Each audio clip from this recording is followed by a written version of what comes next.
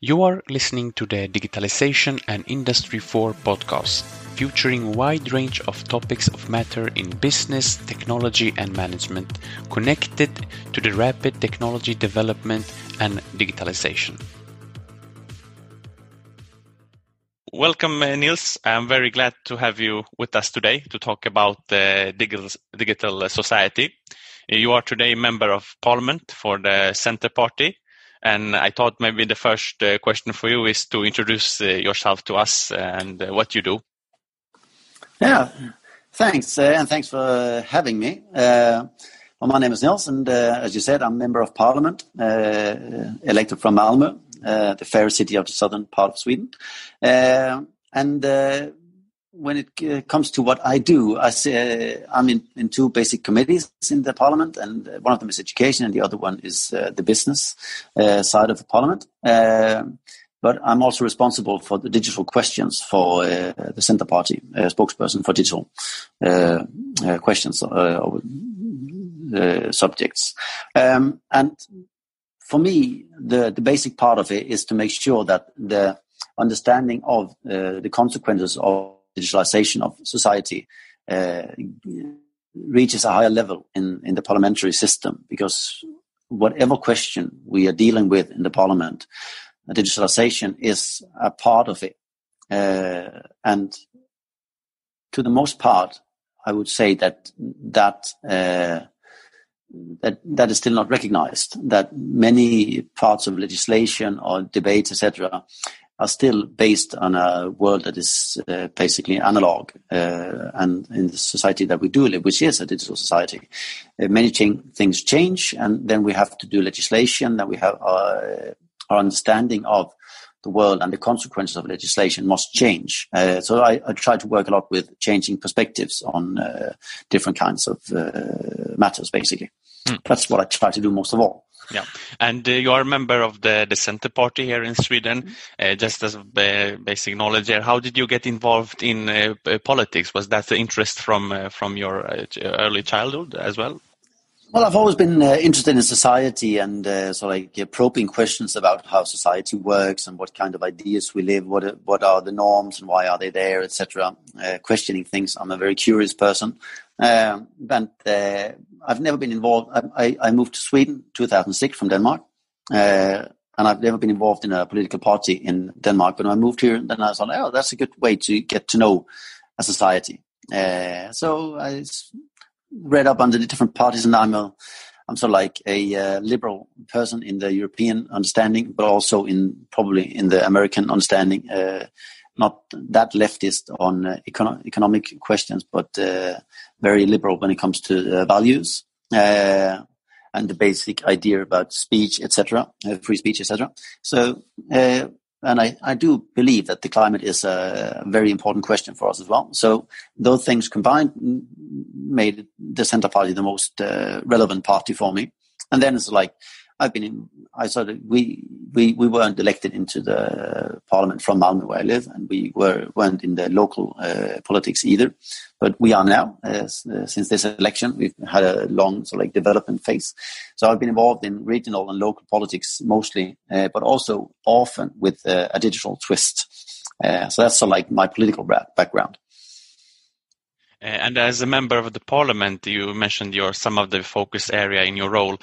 Could you elaborate a little more on that? Well, I chose education, the area of education, because in Malmö, where I come from, there's a lot of kids that do not get a proper education. So we have areas where there's a lot of people living a bit outside of society. And a lot of the kids, we have schools there with only 30%. They get some years that have been that have had an education that makes it possible for them to get to the next level in high school, etc. And I think that is deplorable. So I chose that to change some of the legislation on that area, and we have had some success in changing some rules, etc. And then the other thing was that I wanted to make sure that the digital understanding in Parliament increased.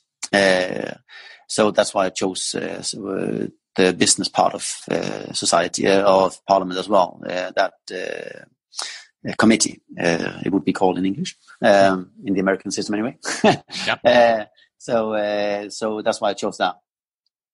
Because a lot of questions is there. Yeah. And you mentioned also your second role, besides education, you are educating on the digitalization and the digital society. And I just would like to start in this area. We talk a lot about for digitalization, and it's a broad and open concept. What does that mean to you, digitalization? Well, I think it's one understanding of it, and I think it probably has to be used in many different ways in different arenas, because one part of it is when you take something that is analog and you turn it into something digital. You take a piece of paper and it goes from an analog book into a digital book.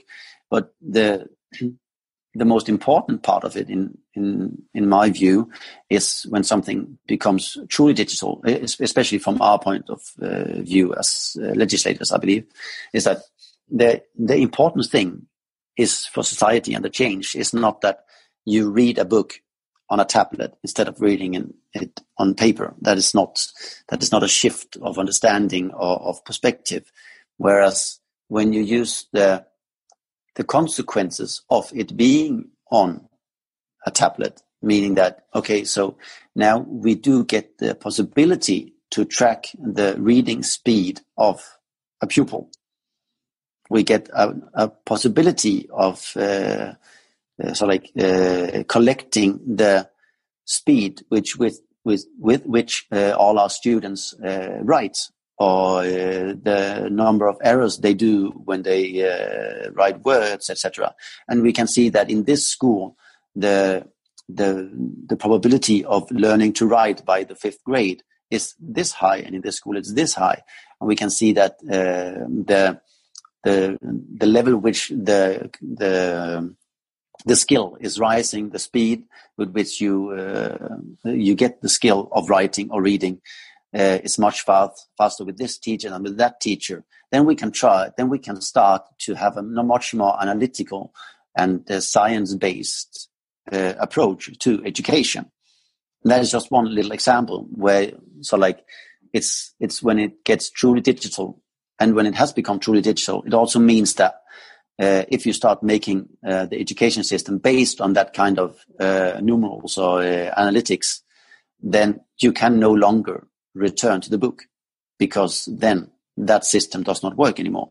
Then you have become truly digitalized or digitized. And that is where we are approaching in a lot of areas.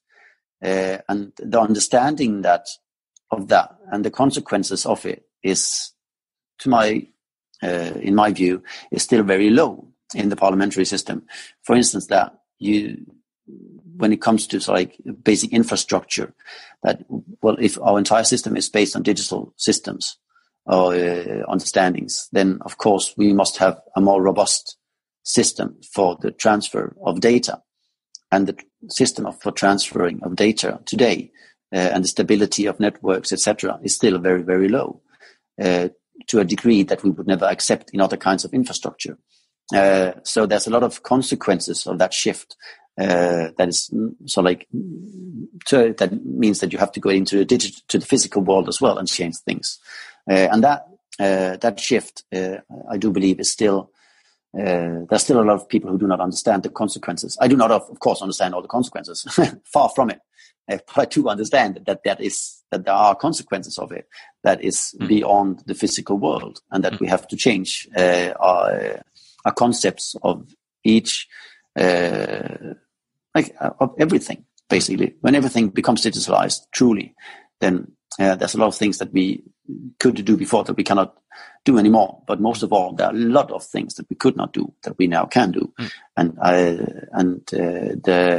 the speed of innovation in the legislative system is very low compared to what it is in the outside world. And you mentioned a little bit some of the examples of becoming more digitized. I think about, as a citizen, my behavior changes when things are becoming more digitalized. when you have tools to do that, you can now go online and do a lot of things. You can interact with your municipality through digital tools. Do you think digitalization will empower people more than before? Well, in many ways, it already has. I do believe there are a lot of ways. I mean, we've had freedom of speech in Sweden for a long time, but with the new tools where it's possible for more actors to create a national arena for discussion and debate, of course, the freedom of speech has increased, which is positive. Then there are a lot of sites, etc., that I do not like and what they write. But in terms of freedom of speech and the possibility of having a free debate, it's very positive. So it's no longer possible for semi-elite locally or nationally to limit the questions that are to debate, which is positive. So that's just one little aspect. So I do believe in many ways it will be easier for people to get access to advice on health, etc., if we manage to get a proper system. What I do fear is that in the way it's heading now, where the public system, which is paid by all of us, it's still stuck in some sort of limbo between the analog and the digital, which means that there's a lot of system errors. That means that there are some systems, there are some ways into the healthcare system that is paid for all of us, but is primarily used by those with good connections or with with a high understanding of the digital world. And we have to make sure that the fair access to healthcare is also coming into the digital world, which we've had in the analog or physical world. And for instance, I am absolutely certain that there will be a very big global market on healthcare for the monetized people, whereas for those who do not have money, it will still be other ways where in Sweden we have a public financed healthcare. And I think there will be, if we are not careful, there will be a big divide between those who have money and those who do not in the access to healthcare. So there's a lot of these things when things become global and you're no longer limited to the local health care system, which happens to be near you, but you have access to a global healthcare system as long as it's digital. I do believe that will have enormous consequences, and we are nowhere near having an understanding of what it means or how we should handle it in a system where we want it to be equal access to healthcare. And with that, we have also, let's say, for example, the healthcare, but also in other sectors, there are a lot of absolutely. platform. It's the same. Yeah.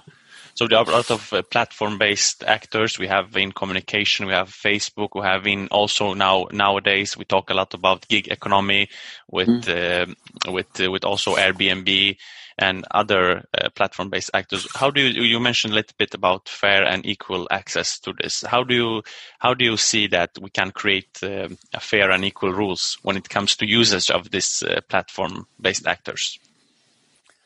Well, one of the things that I think we'll see more legislation and we've seen the European Union starting to take steps as well, is when it comes to the monopolies. Because what happens, the digital world is pushed towards monopoly or near monopoly status, because the advantages of putting your house on air or your apartment on Airbnb compared to any competitor is enormous, because their reach is so much bigger. Whereas as long as you're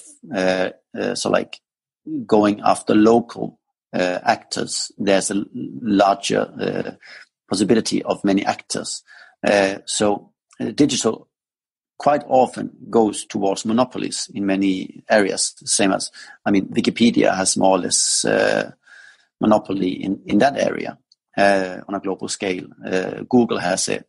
Facebook more or less has it. China is, and some other countries are exceptions. But in the classic Western world, Facebook has more or less monopoly in some sorts of platform systems, and that is something where we have to be very careful because monopolies are bad, always have been and always will be. So I do believe there are certain parts of the digital economy where the legislational system has to ramp up the powers. At the same time, it is hard to stop people from choosing something voluntarily, and a lot of the platforms add values to many people. So we also have to be careful with what we do so we don't stop it. And also the trade-off, because some of these technologies, they are very useful and bring value. But at the same time, we also talk about taxes of when you do you put your house on Airbnb or you take a gig economy work. How do you see the policies needs to change to handle this transformation? Well, in Sweden, we have a basic, we have a rule that says that as long as you pay someone, for instance, below 999 kronas, you don't have to report it to the IRS, the tax system. So in a gig economy, many people will continuously be below that. And then it's up to the ones who takes the money to report it, who gets the money, who's paid to report it to the IRS, and it's we can see that is not often done. And I absolutely believe that we have to find a way to legislate and make sure that we do not create a secondary economical system that is outside of the tax system, where if you take your job in one way, you're paid highly, you're paid, and you do not tax. And if you're employed in another way, you are paid and taxed. That, of course, is not sustainable.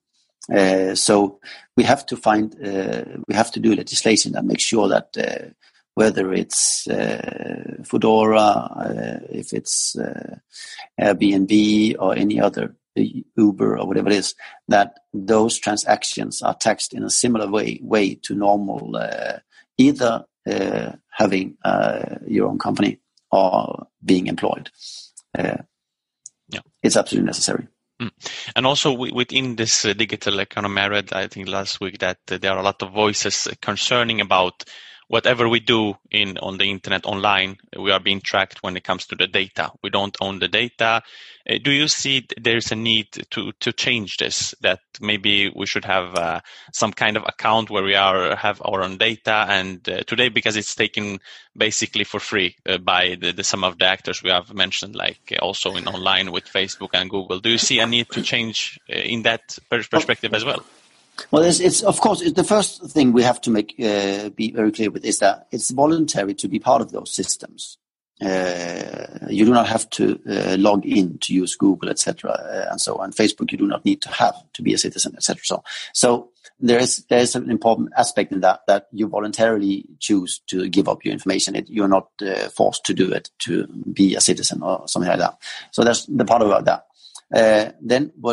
And I do not think that it's a problem in itself that the companies have data on you.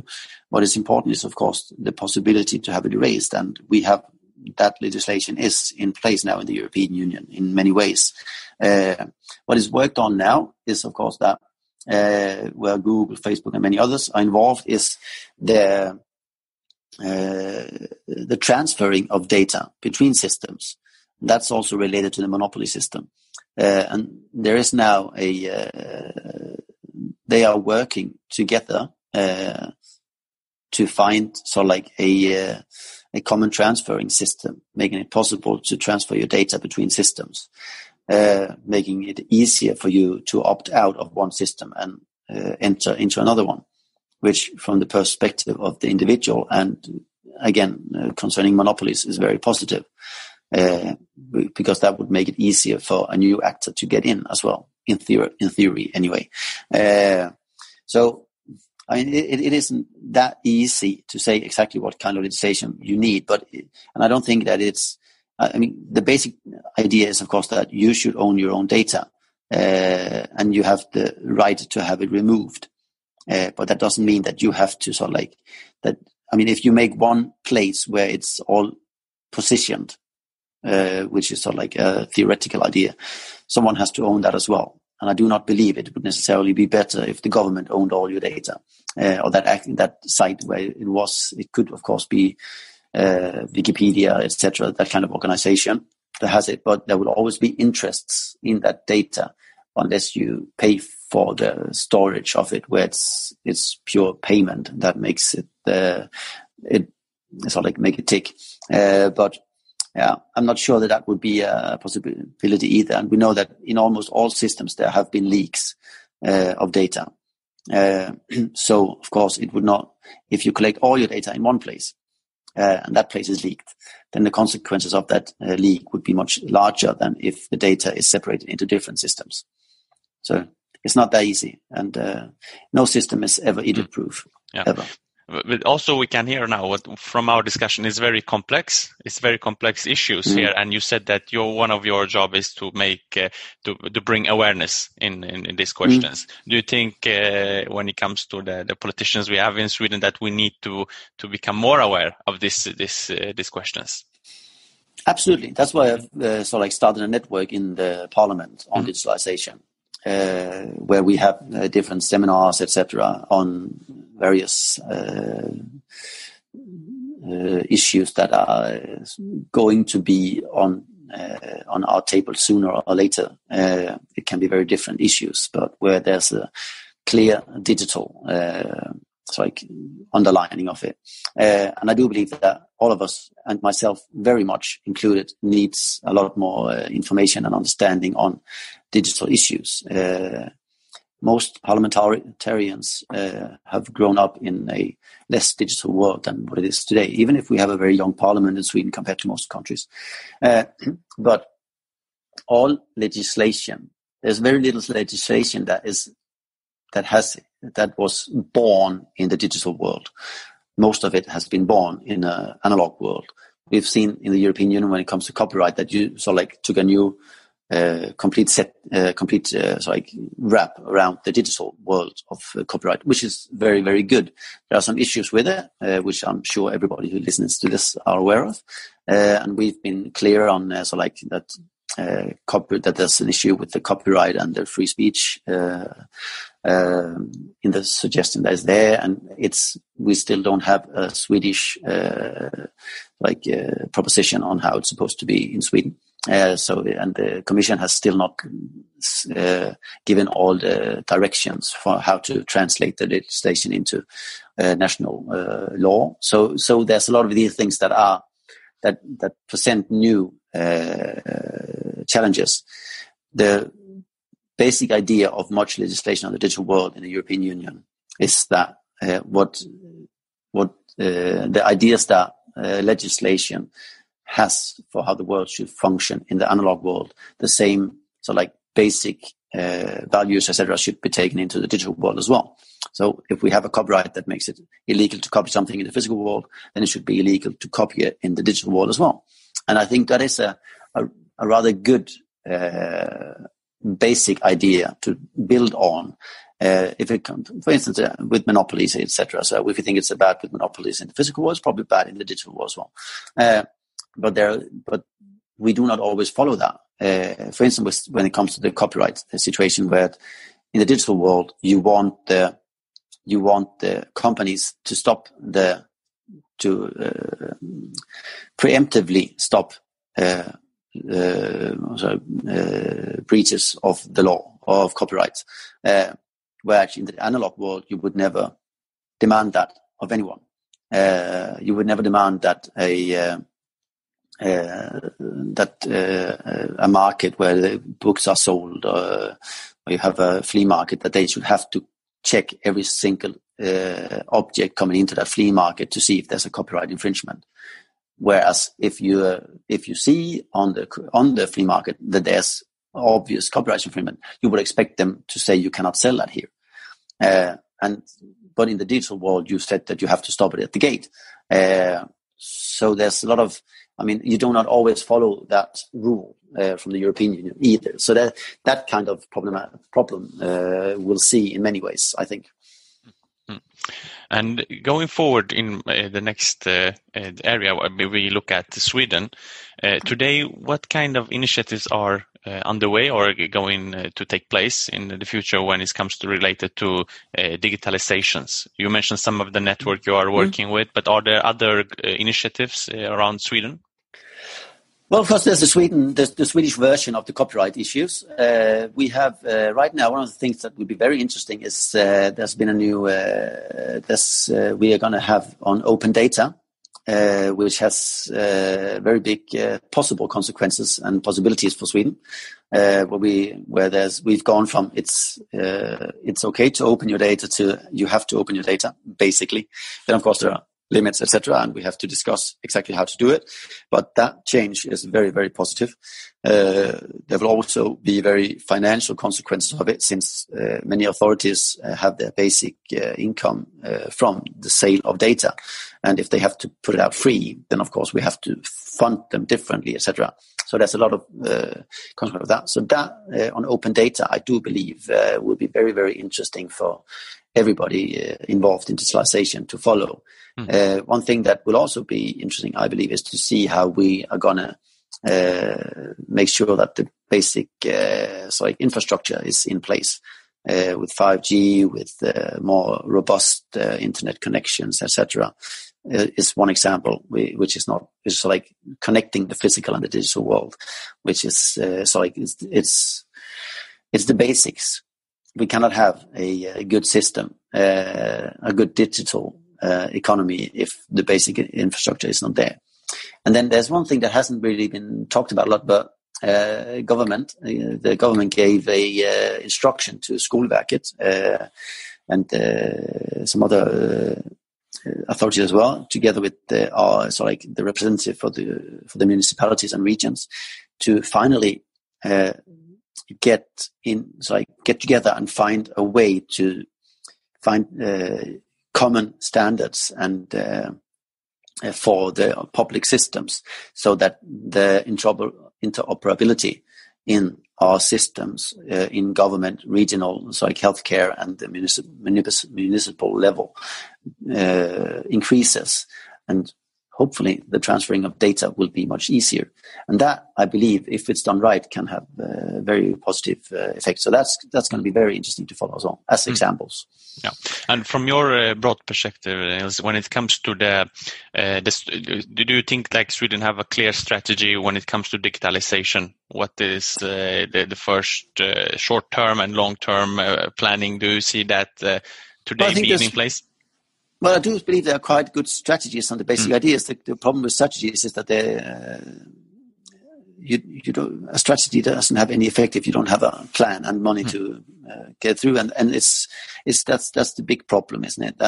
For instance, we created the digital authority, DIG, a few years ago, but they were hardly monetized at all, but still given a lot of responsibility. Now they get more money in the new budget that we've just made, but there's a lot of mismatches between the strategies we have in Sweden and the actual monetization following it. But I do believe the basic strategies are often quite right, but also very broad.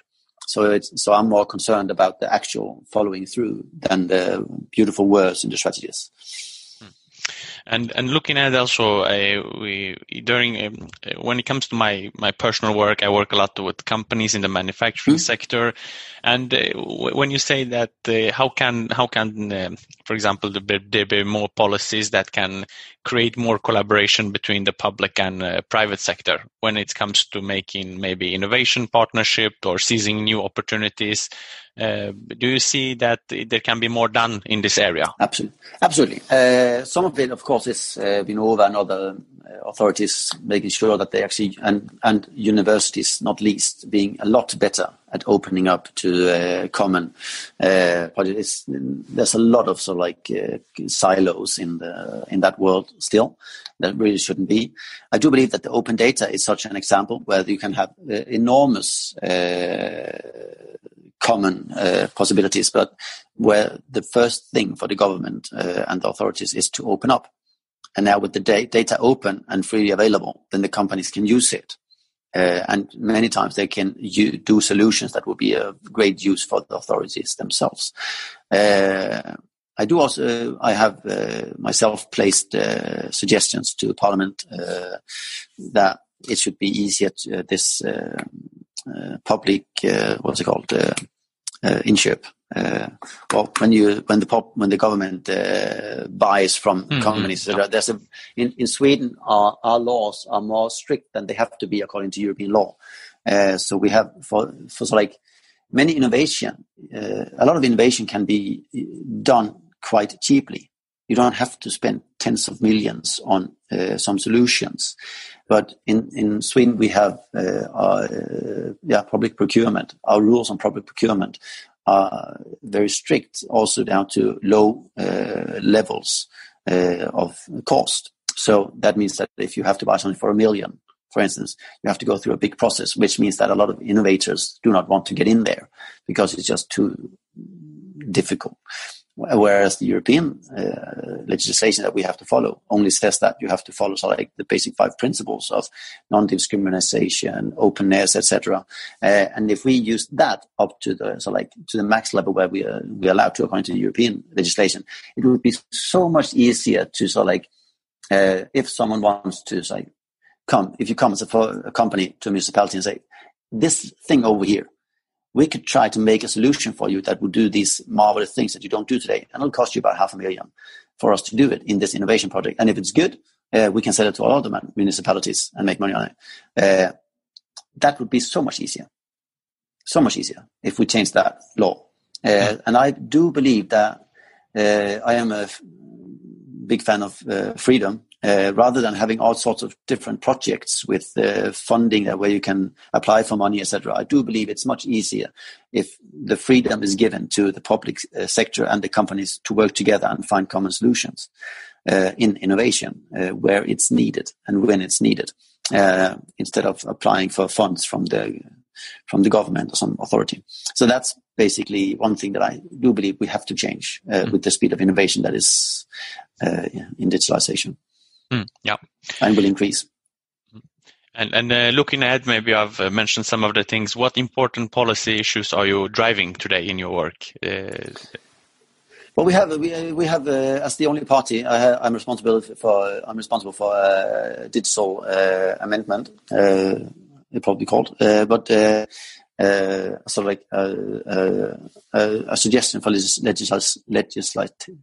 I can't speak now. Legislation, digital legislation. It's called digitizering in the Riksdags database. There will be a new one now where we go through almost a lot of different subjects where things have to change. I think we have about 60 different points in it of things we would like to change that are purely digital, which is some of it is security based, some of it is the way the public sector works. It's like, if you get married, why do we have to do everything in paper now? Still, you can't just use everybody in Sweden has a digital ID, almost everyone, but you cannot use it when you have the sector, and this means that a lot of paper gets lost and people are not registered as married even if they are, etc. There's a lot of problem with this paper trail, which would disappear straight away. I married people myself, and if I write their names wrong, their names will be wrong. If I write the wrong date, that is what wrong. And if I post it and PostNord, it disappears in their system, then they are not married. and they are not notified when it's registered, so they do not know if they have been registered, if they do not take a control for themselves. So it's high and low, really. So that's the framework of what I do. And then the big issues on open data and copyright, etc., are there as well. So that is the framework for the things that I'm pushing in Parliament. then of course there's the suggestions from the government comes, and you have to see what has to be done on that. Yeah. We look forward to follow your work. It's a very interesting areas, and it's this current topic as well, because it's the change, or the pace of the changes are really happening very fast, and we see a lot of new, as you mentioned, innovation, and it brings value, of course, to the citizen, but also I think for Sweden to become more when it comes to the manufacturing as well. Yeah, definitely. Yeah, and I mean, there's a lot of. We've hardly started on the optimization of public decision making. In the social systems, etc., and in school systems, and when we, of course, this is it's you have to really get it right. I mean, this is very important stuff. This can decide whether a person gets money for their house, or gets funding for their rent or not from the government. So it's very important that you get it right. But at the moment, we increase the number of people working for the government every year, and highly increase it. So, and at the same time, we are starting we are reaching the top of the possibility of taxing people more, and our municipalities are on a deficit, etc. So we we are on the edge of what is possible to finance in the public sector. It might be possible to take a little more money also, but so we have to find new ways of innovation, and optimization, etc. is absolutely necessary to get it rolling. It will increase. It has the possibility to increase the security in the decision making, that people get what they actually have the right to according to law, etc. And it's a bit much easier to monitor, and we can save a lot of money in the systems as well. So I do believe there's a lot of possibilities of innovation, but it's going to take some time before we're there. Yeah, and also when I meet a lot of different companies, they mention education, reskilling as the number one, maybe one of the first on the list there. Do you think that when it comes to education, where we have the traditional system today, and now people with aging, they need to reskill more often than before? Do you think there is a change also in how that system works? Yeah, but the problem is that my absolute opinion is that the universities in Sweden are they're caught in the old world still. I mean, I'm part of not the management, but a board, you could say, of a vocational education in Malmö Yrkeshögskola, and I was we've published every single hour of education we have published for all current and prior students for more than 10 years. And there's hardly any university in Sweden that does anything on publishing the knowledge that we all pay for them to create or educate the rest of us in. So you have to get in, even if it's all tax paid. They're trying to lock in the information rather than open it. And at the same time, it's possible for me to study for free, basically, at Stanford. And the MOOCs, etc., there's still such a long way. So in that, when it comes to higher education, I do believe Sweden is so far behind, very, very far behind. When it comes to schools, normal, public schools, etc., I do believe there's a lot of possibilities away as well.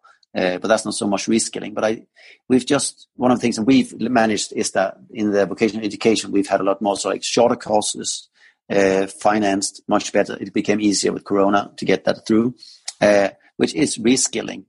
And what that does is that if you want to, when the school where I'm part of this board is we focus on programming in mobile solutions. And normally that's just boys or men, basically. Very few women. If we try to push it as programming, if we try to push it, you learn how to create solutions for marketing. More girls apply, which is wonderful because they're very different perspectives and very different kind of people who come in. When we now you do the short courses where it's what after many years, we managed to get in tourism, for instance, the digital tourism, which is, all tourism is digital now. Nobody travels and then goes to the local office to ask where to go. Everybody's planned their vacation in advance. So if you want to be successful in tourism, you have to be digital first now. So we try to teach people solutions in that. What you can do, what you can program, etc. Also, different kinds of tourist solutions based on positioning as well, etc. And that was hard to get through because, in the system, you don't see that everything has to be digital. You see more like people have to learn to program. But it's what we see is that every single kind of business has to be digital. So every single kind of knowledge has to have employee has to have a level of digitalization on top of their current knowledge. And what we see now with the short courses where we digitalize, for instance, education or tourism, etc., a lot more women, because they can use their existing skill and then get a reskill or upskill of that, more upskill basically actually. And that means that we have, it's finally possible to get the entire population into the system. Otherwise, it would just be the tech boys. And all respect for tech boys, but they only cover so much, and they do not always know the business. They know how to create solutions, but they don't know. They're not always as good at knowing what is the end consumer's value of it, or what is the business value of it.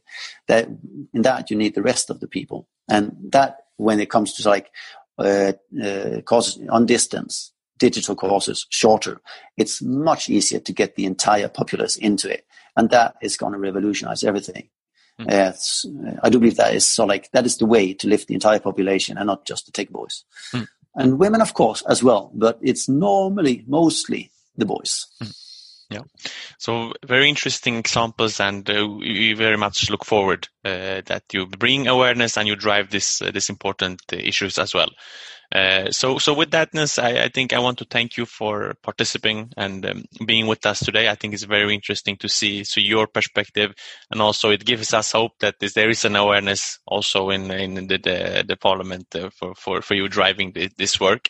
And of course, I will put on your contact info that people can contact you and have more discussions. So is there anything you want to add before we finish here today? No, I don't know. It's it's important for me that what you said, that it's very good to get in touch. If you if you think that there are issues that need to be addressed, it is very easy to get in touch. That is something that has also increased with the digital world. Yeah. It's a lot easier to get in touch with your local parliamentarian. That's a good thing. Yes, of course. So with that, thank you so much for having me. Yeah, thank you for being with us, and have a pleasant day. You too.